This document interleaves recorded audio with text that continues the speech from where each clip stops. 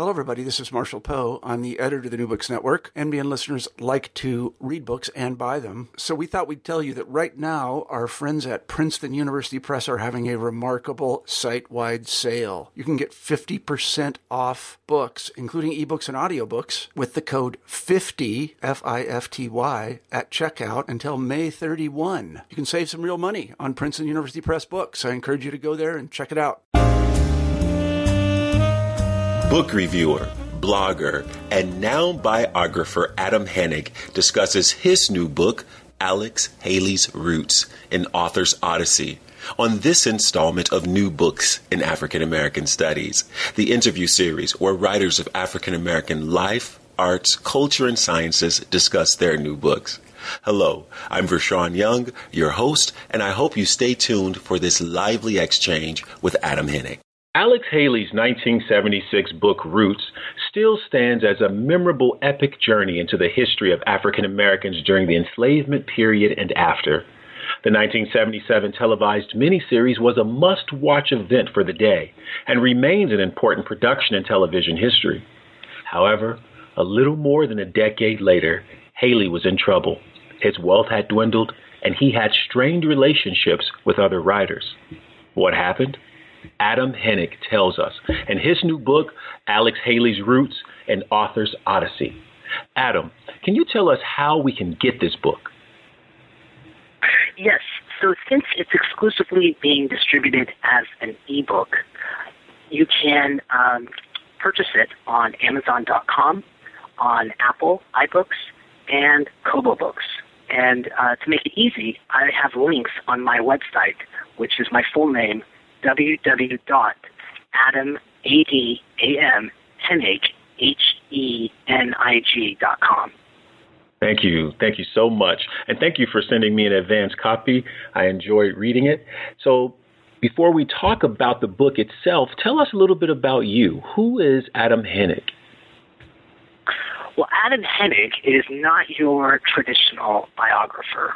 Most biographers, as I've experienced, typically come from either academia or journalism. And my background is a little unorthodox. My father was actually, he just recently retired, a U.S. history professor. And as I grew up, I ended up using his office as my bedroom. And in his office, I was just basically through osmosis, just indoctrinated into U.S. history. He had books from floor to the ceiling, just everywhere, and I just became so interested in U.S. history, just I think, like I said, through osmosis. And also, as he began to write more articles and books, I was always there to help him out. In the beginning, it was just making copies, and later it was doing research at a variety of different institutions. But I had always been interested in writing. I had always been interested in wanting to pursue a career as a writer, or particularly as a biographer. But there was also a pragmatic side for me, and I didn't want to be like Alex Haley when he was a struggling writer, living hand to mouth, month to month. And as a result, I took kind of more of a traditional route, but I always kept writing in the background. And it was something that I would do during my free time. And eventually, at a certain point, as I was continuing to kind of hone my craft, doing a lot of writing, but not really publishing anything, I finally discovered a subject that I wanted to explore, and I felt that I could complete it given my limited resources. Like I said, I had another job that was completely divorced from what I wanted to pursue. And eventually, of course, that was Alex Haley. I had rewatched Roots 20 years after I had first seen it, and I was curious to find out what had happened to Alex Haley. This epic movie series that literally transformed the way this country, and for that matter, the world, looked at race. What had happened to the author of the book that it was based on? And it was amazing how he went from being the most popular writer in this country within a few years to to have almost been somewhat forgotten, except within some niche circles. And that's essentially, yeah. I want you to tell us some more about those details in just a moment, because this is going to be a fascinating discussion for many of our listeners who are also interested in Alex Haley and the book. But for one more moment, I want to just get to know you just a little bit better, because in your bio on your website, it says that you went to California State University. You majored in some areas that pertain to your work, or at least in this book. I mean, you majored in political science and in cultural and international studies. But why African American history and literature? Great question. So every historian or history buff has a particular period that they're fascinated with. My father, of course, was a Civil War historian. Anything about Lincoln, about Reconstruction, is basically his area of expertise. Although he's very comfortable in the other fields, certainly that's his concentration. For other people within U.S. history, it might be World War II. It might be the Vietnam War. It might be the colonial age.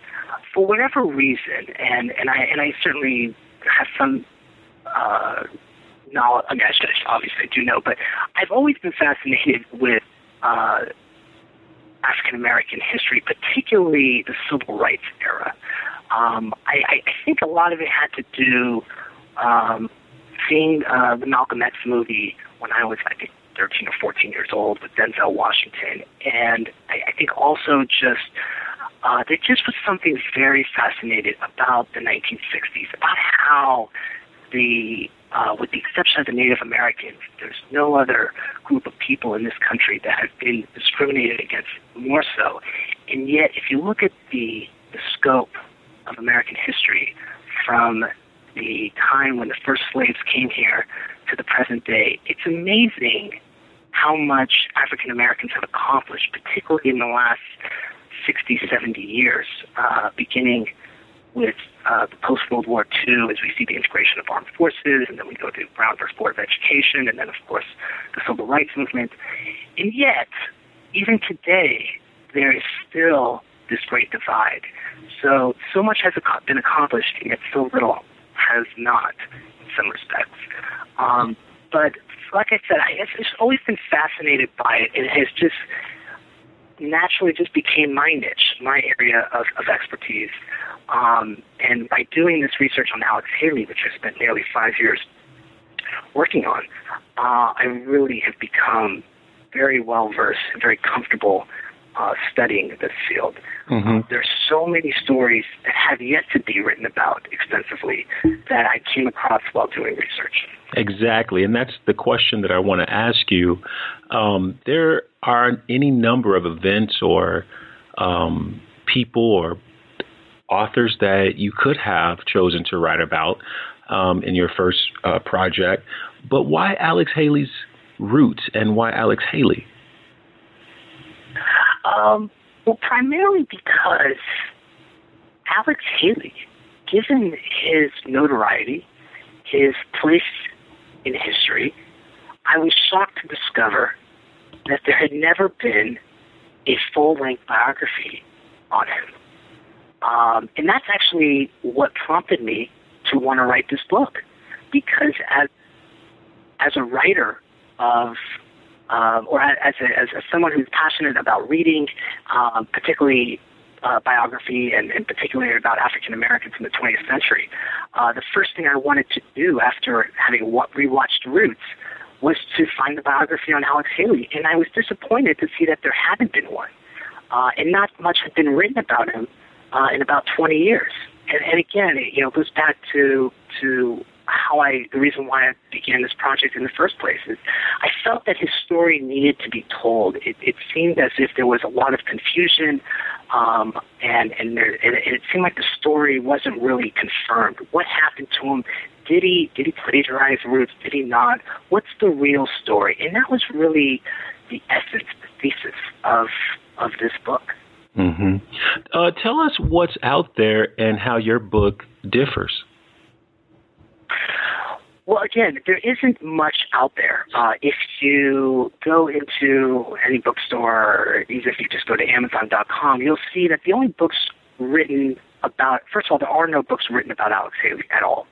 There are some lengthy articles out there. The last one was written in the Village Voice, and it was extremely controversial.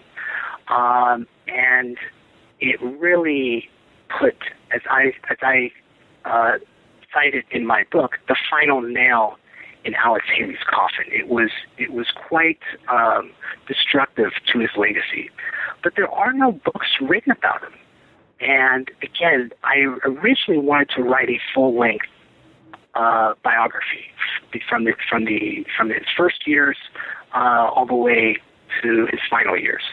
But because of my limited time, I realized midway through that was not going to be possible. So I had to be realistic and focus on a particular period in his life that I also felt most people were familiar with, and that, of course, is roots. And so what would you like for the audience to know about the theme and the structure of your book in particular? Well, in the new age of publishing, because publishing is going through a massive transformation where 10, 15, 20 years ago, all of the power laid in the publisher as well as the agents, commonly referred to as the gatekeepers. That is no longer the case. A part of it has to do, of course, with just the internet and web publishing, but more of it has to do with actually one company, and that is Amazon.com. Although I love patronizing my local bookstores, I have to say that Amazon.com has done more for me as a writer, and it's for thousands of other writers, than any bookstore will ever do. And the new trend in reading is obviously e-readers, and we see them on iPad devices, we see them on the Nook, on the Amazon Kindle. What is becoming more and more popular, and again, Amazon is the pioneer in this new method, is what's called the quick read or the Kindle single. It's sometimes referred to as micro-publishing. And basically, it is the kind of a shortened book, but it's longer than an article. So if you were to read an article, for example, in the New York Times Magazine, typically it could go up to 5,000, maybe 7,000 words. What Amazon discovered is that many readers want to read something, preferably in 1 to 2 sittings. And what they've come up with is this Amazon Kindle Single program, which my book is not involved in, but it's certainly somewhat replicating that type of structure. And basically, it's between 5 and 30,000 words, and they typically sell from anywhere from 99 cents to $4.99. So it's very affordable. It's become very popular. The program itself has sold over 2 million copies, and you've got writers as well known as Stephen King to a lot of new writers who have very, very little credit. So it's opened up a lot of doors. Barnes & Noble has a similar program. Apple has a similar program. But you're also starting to see individuals like myself, indie writers or self-published writers who are also writing these type of mini books. Again, most biographies, or traditionally, they usually start at about 100,000 words. Mine is a little over 15,000 words, so it can easily be read in probably right under 2 hours or so. Mm-hmm. I want to return to this conversation about publishing venue and your book and scholarly articles, et cetera, in just a moment. But I want to switch gears for now and tell you that I'm one of those. I grew up in the late 70s, 80s, and I remember my mother, when the rerun of Roots was coming on, the miniseries was being aired again after its 1977 debut, making my siblings and I watch the miniseries, which we loved. I mean, it wasn't forced. I mean, we wanted to watch it. And we were enthralled for almost a week as this miniseries went on. And each time that Roots came on subsequently, we were right there in front of the television watching it. And it has maintained a iconic status in my family's life, as well as in other African Americans' lives as well. I mean, Roots is a household word, and people remember it and embrace it. So I'm telling you that anecdote to ask a question about what your book does for readers like me, or like my mother, like my siblings, or others, particularly African Americans who are very familiar with Roots, who find Roots to be one of those books that is a essential reading, the television miniseries, essential viewing for understanding African American life and culture, even today. What does your book provide for us? Well, what makes a great story is to bring the reader back into that particular moment when the event occurred. And what I do, and I do this immediately, is I put the reader back into the first night of when Roots aired. And I try to recreate that moment before the internet, before cable television, when there were only 5 or 7 stations, and there was no such thing as social media. I mean, it was a different era. And in some respects, we often use the word viral, that things go viral. I don't think anything will ever be as viral again as something like Roots, because there were just so few other options that people had 40 years ago. And Roots went viral in ways that we will probably never experience as a nation again. It's just, there's too many distractions for us to all be sitting in front of the television for 8 straight nights. Literally 2 out of every 3 Americans were watching Roots. Black, white, Asian, Hispanic, Jewish, Catholic. It didn't matter. Everyone was in front of the television. And so I try to recreate that feeling, that camaraderie, and I explain the impact that this movie had. All of a sudden, libraries, research institutions were being bombarded by dozens, scores, hundreds of people wanting to find out about their ancestry. Because prior to Roots, for the most part, the only people who were doing research on their ancestry typically were very wealthy aristocrats, because it was very expensive and most people just didn't have much of an interest or the time or the resources. And all of a sudden, Roots opened the floodgates. I mean, if there's one thing, and they did, and Roots provided many impacts, but if there is one overarching impact that Roots transformed, and that was, of course, the genealogy industry. I mean, from literally overnight, within the span of 1 week, it went from being a novelty to a full-on industry, to where people were creating businesses just off this very niche industry prior. I don't know, does that answer your question?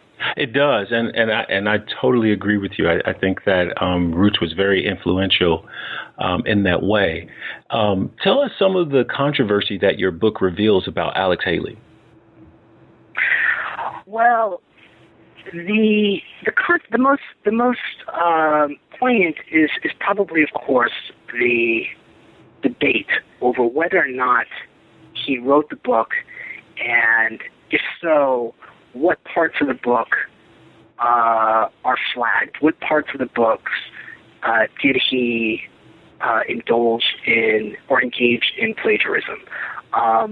Now, for those readers who don't know, or listeners who don't know, can you rehearse some of that history about the charge of plagiarism?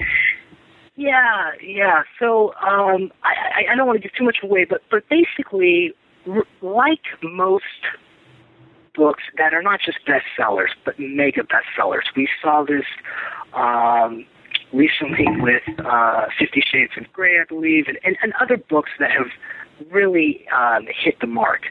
They even J.K. Rowling experiences, they immediately, a lot of people come out of the woodwork and accuse writers of plagiarism. So it's not a new, it's certainly not a new issue when you have these writers that reach godlike status to be accused of this charge.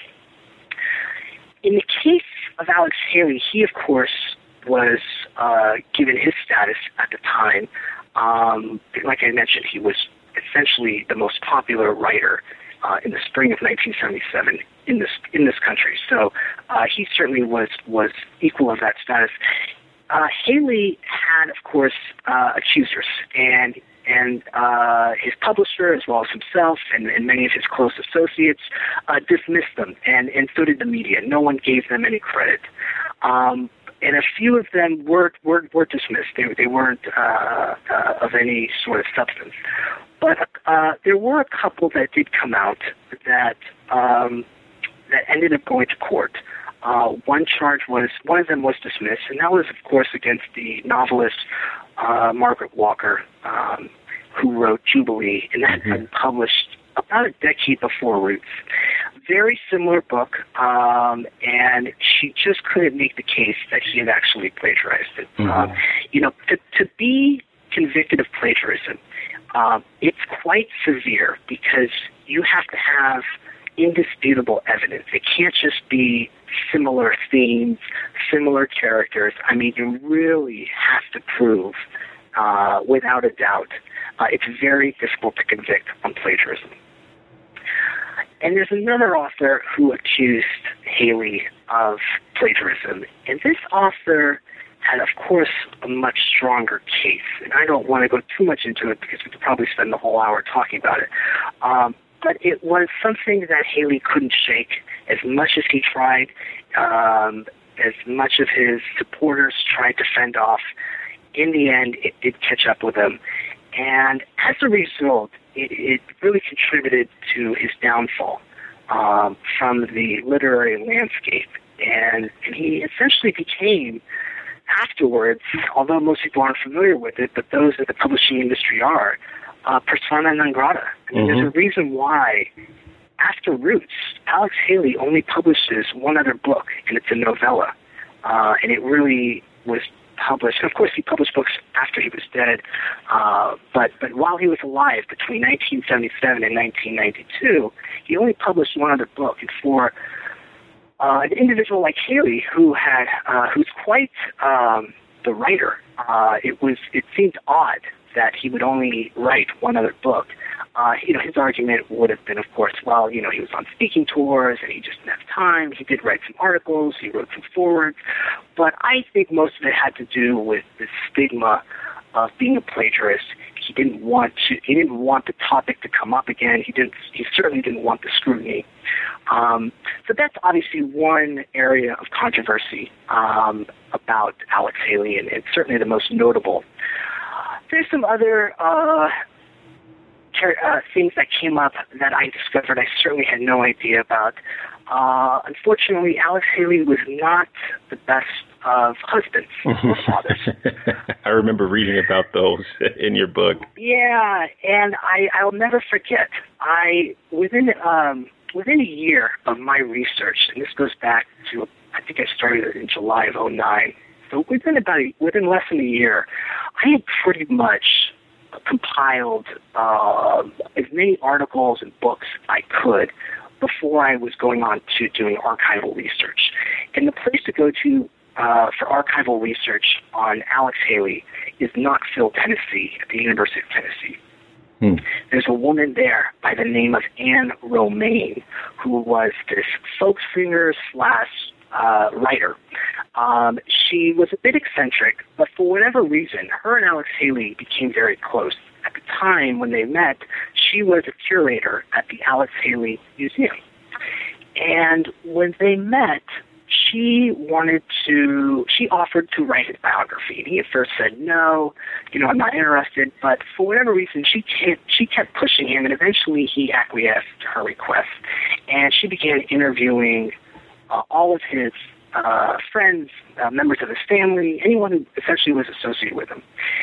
And I remember sitting in the reading room in Knoxville in the Special Collections department, and I'm sitting there listening to a cassette tape because it hadn't been digitized yet. I'm the person, by the way, responsible for digitizing the archival interviews for the Anne Romain papers, because I said, sir, why are we using tapes in 2009? But in any event, so I'm sitting there and I'm listening to this interview, and all of a sudden, in the interview, it starts coming out that Alex Haley was having all of these affairs. And, I have to say, I had done a lot of research up to this point, and it had never come up. And I was shocked. And as I start reading more interview transcripts and start listening to more interviews, I was astonished at how many affairs he had. I don't even really go into it that much in the ebook, but I certainly, provide some information. But there is, I was literally shocked from the moment, he was married and divorced 3 different times. But and in all of those marriages, he cheated on his wife prolifically. His first wife, who is very close, or was very close, unfortunately she recently passed, with Haley's family. From the moment, they got married very young, but within a year or two, he was out there, with other women. And then, he was a sailor, he was in the Coast Guard. But what Anne Romain found was that so many of his friends, including his brothers, they all had these great families, and relationships with their wives. And yet Alex Haley seemed to have gone another route. And it just didn't make much sense to her. And in any event, so he was quite the philanderer, and unfortunately, on top of that, he was also an absentee father. Alex Haley wanted to be a writer more than anything, more than being a father, and more than being a good husband. And it was unfortunately at the expense of his family. He was not there to raise his kids. He had very poor relations with all 3 of them, which are from 2 different marriages. And so there was a lot of bitterness. And once Alex Haley became a household name, it became very hard for them because then reporters started interviewing them. And there's this one article which is that came out about his son a month or 2 after Roots had aired. And it was very sad because, he himself, Bill Haley, admits that his father really wasn't involved, and now that he's being proclaimed as kind of this kind of grandfatherly figure, he almost implied it was somewhat ironic, if not hypocritical. So I don't know if it's so much controversial, but it's certainly information that really hadn't been documented before. As I said, I had done quite an amount of research prior to listening to this particular interview that had demonstrated how much of a philanderer he was. And then it all comes out in this interview I read from his first wife, which is very, very sad. She seems like a really a lovely individual who I'm sure if grew up in this era and not in the 1940s and 50s when women had very few opportunities, particularly African-American women, it would have been much different for her. I'm sure she would have divorced him and be able to create a life for herself. But, 70 years ago, that was not an option. It was a very different climate for women. Thanks for sharing that. Would you mind sharing a little bit from the book with us? Yeah.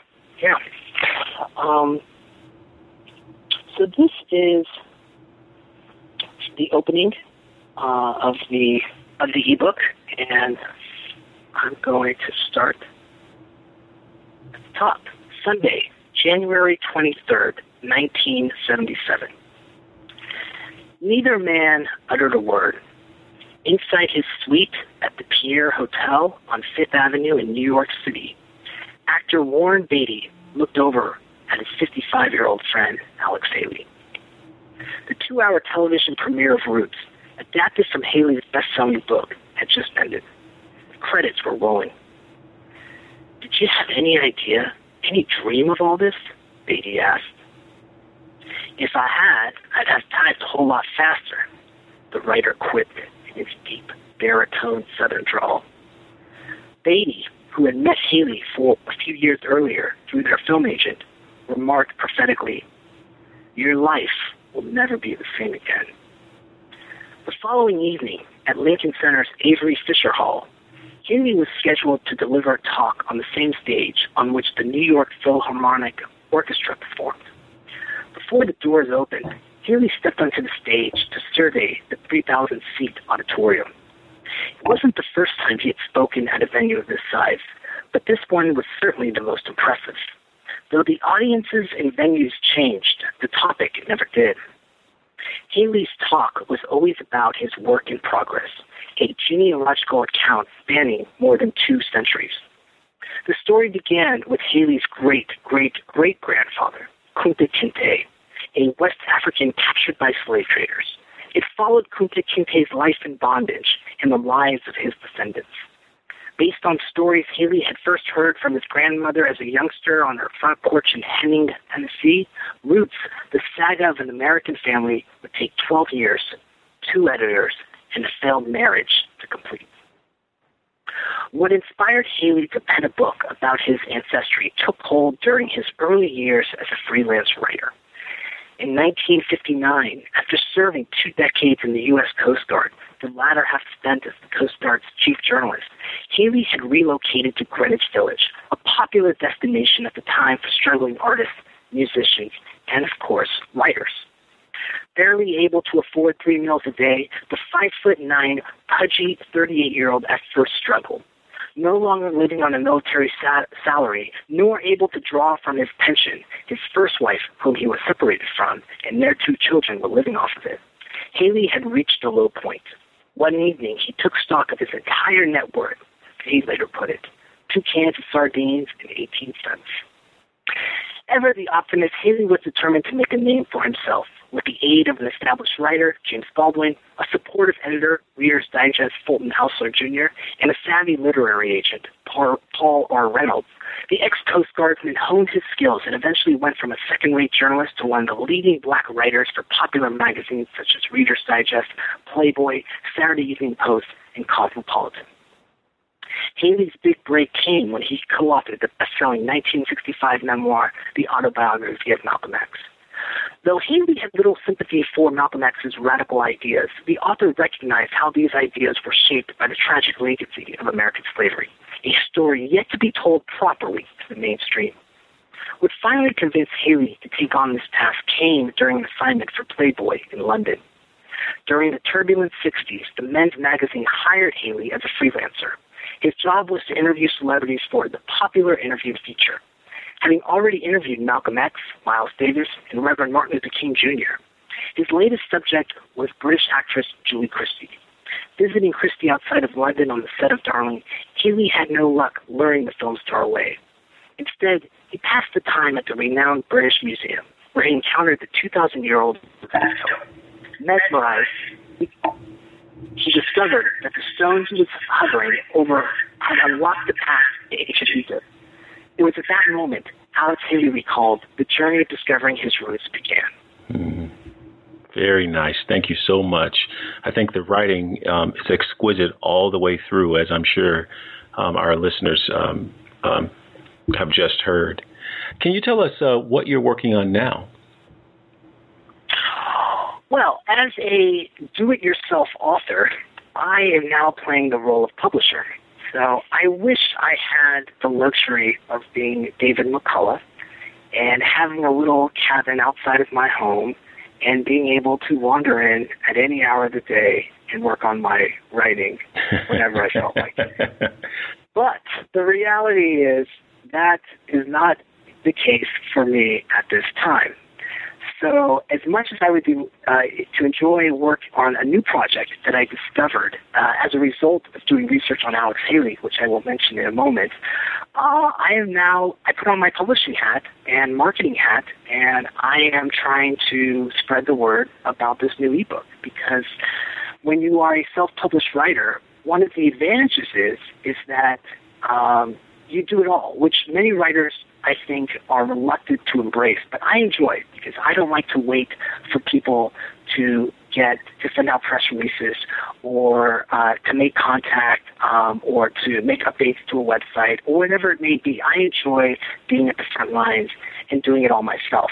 On the other hand, it's extremely time-consuming, and it's constant. It never stops. It never ends. I have so many ideas, and unfortunately, I just can't get to them as much as I'd like to, whether it's sending out more press releases, whether it's trying to figure out where to place advertisements and so forth. Making updates on my Twitter feed, making changes to my website. I even recently just made a final change to my ebook. So it's constant. But while I was in the editing phase and I was kind of in the interim between going to publish and finishing my book, I did have some time to look into a new topic. And I'm very excited about it because it's an article that I discovered of Alex Haley that I don't think too many people who are even familiar with Alex Haley are aware of. And that was, he wrote an article for a magazine called Sport, which was essentially the precursor to Sports Illustrated. Although Sports Illustrated was around in the early 1960s, it wasn't like it was in today's era. It wasn't the leading sports magazine. Another magazine was, and that one's called Sports. And Haley wrote an article about the segregation of blacks in spring training. So although Jackie Robinson integrated baseball in 1947, and other ball clubs besides the Brooklyn Dodgers eventually brought on non-whites onto their ball clubs, and by the mid-50s, I believe every ball club was integrated during the regular season. During spring training, the teams who went down to Florida, the black ball players and the other non-whites, had to stay at different hotels. Usually they were, of course, poor accommodations. They couldn't eat at the same restaurants. They couldn't go outside and use the hotel pool. They couldn't even walk together to the ballpark. It was until they got on the field that they could be together. But as soon as the game was over, they had to retreat to the other side of the tracks. And again, not much has been written about this. And this is kind of where I come in. I like to find stories that no one has written about, but are very important and serve a bigger purpose to as part of the movement. And of course, this was all part of the civil rights movement. But there were players in that era who were getting upset and were raising hell within the ball clubs. These were, everyone from Elston Howard, who was, of course, the first African-American on the New York Yankees, to Curt Flood and Bob Gibson and the St. Louis Cardinals, Ernie Banks, who's on, of course, in the Chicago Cubs, Hank Aaron, who I believe it was the Milwaukee Braves at the time. These guys were getting upset, but no one was listening. And this is kind of what my book is going to be about. But there was one person who took a stand, and it was this individual who literally transformed the practices overnight. And within the following season, every spring training club or every spring training town that hosted a ball club all had integrated accommodations for players, and it was a result of this black doctor. who is the? Are you going to leave us hanging? I'm gonna leave you hanging because you want to know something. It is such a good story. I don't want anyone to take it, and I feel almost I've revealed too much. Look, as writers, no one wants to talk about. I mean, I was very mum about Alex Haley. I just couldn't believe that no one had ever written a biography about it. Of course, I've recently learned that someone is contracted to write a full-length biography about Alex Haley, but I imagine it won't be out for at least a few years. But I just couldn't believe that it took so long for someone to figure it out. And I figure, God, I've got another great story, and I'm not having anyone scoop me. But But the topic has been actually surprisingly not written about that much, which is really interesting because I always find sports is a great indicator of where social movements are within this country. And we're seeing it right now play out, of course, with gays. Look what's happened recently. An NBA ball player came out who happens to be African American, but he came out as a homosexual. And I really think that when players start coming out, whether it's in baseball or basketball or football, all of a sudden, I don't know what it is, but it seems to be okay.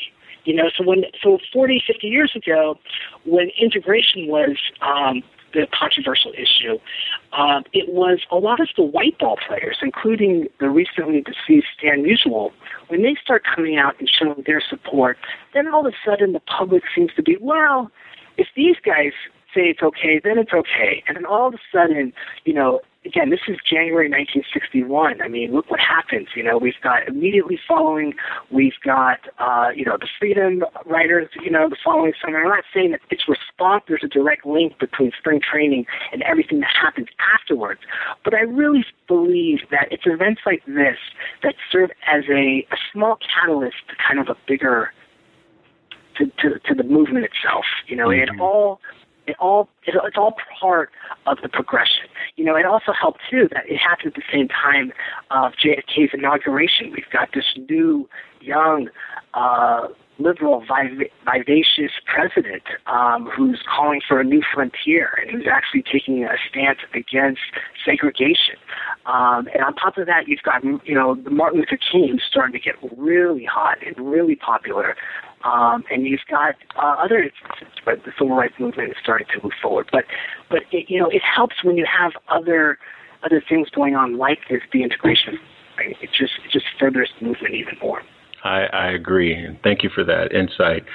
Adam Hanig, thank you so much for joining us in New Books in African American Studies and talking to us about your latest book, Alex Haley's Roots, An Author's Odyssey. Thank you so much.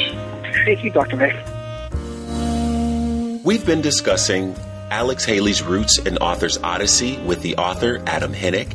For more information about Adam Hanig, please visit adamhanig.com. That's ADAMHENIG.com. And to purchase the book, Alex Haley's Roots, An Author's Odyssey, please visit Amazon.com.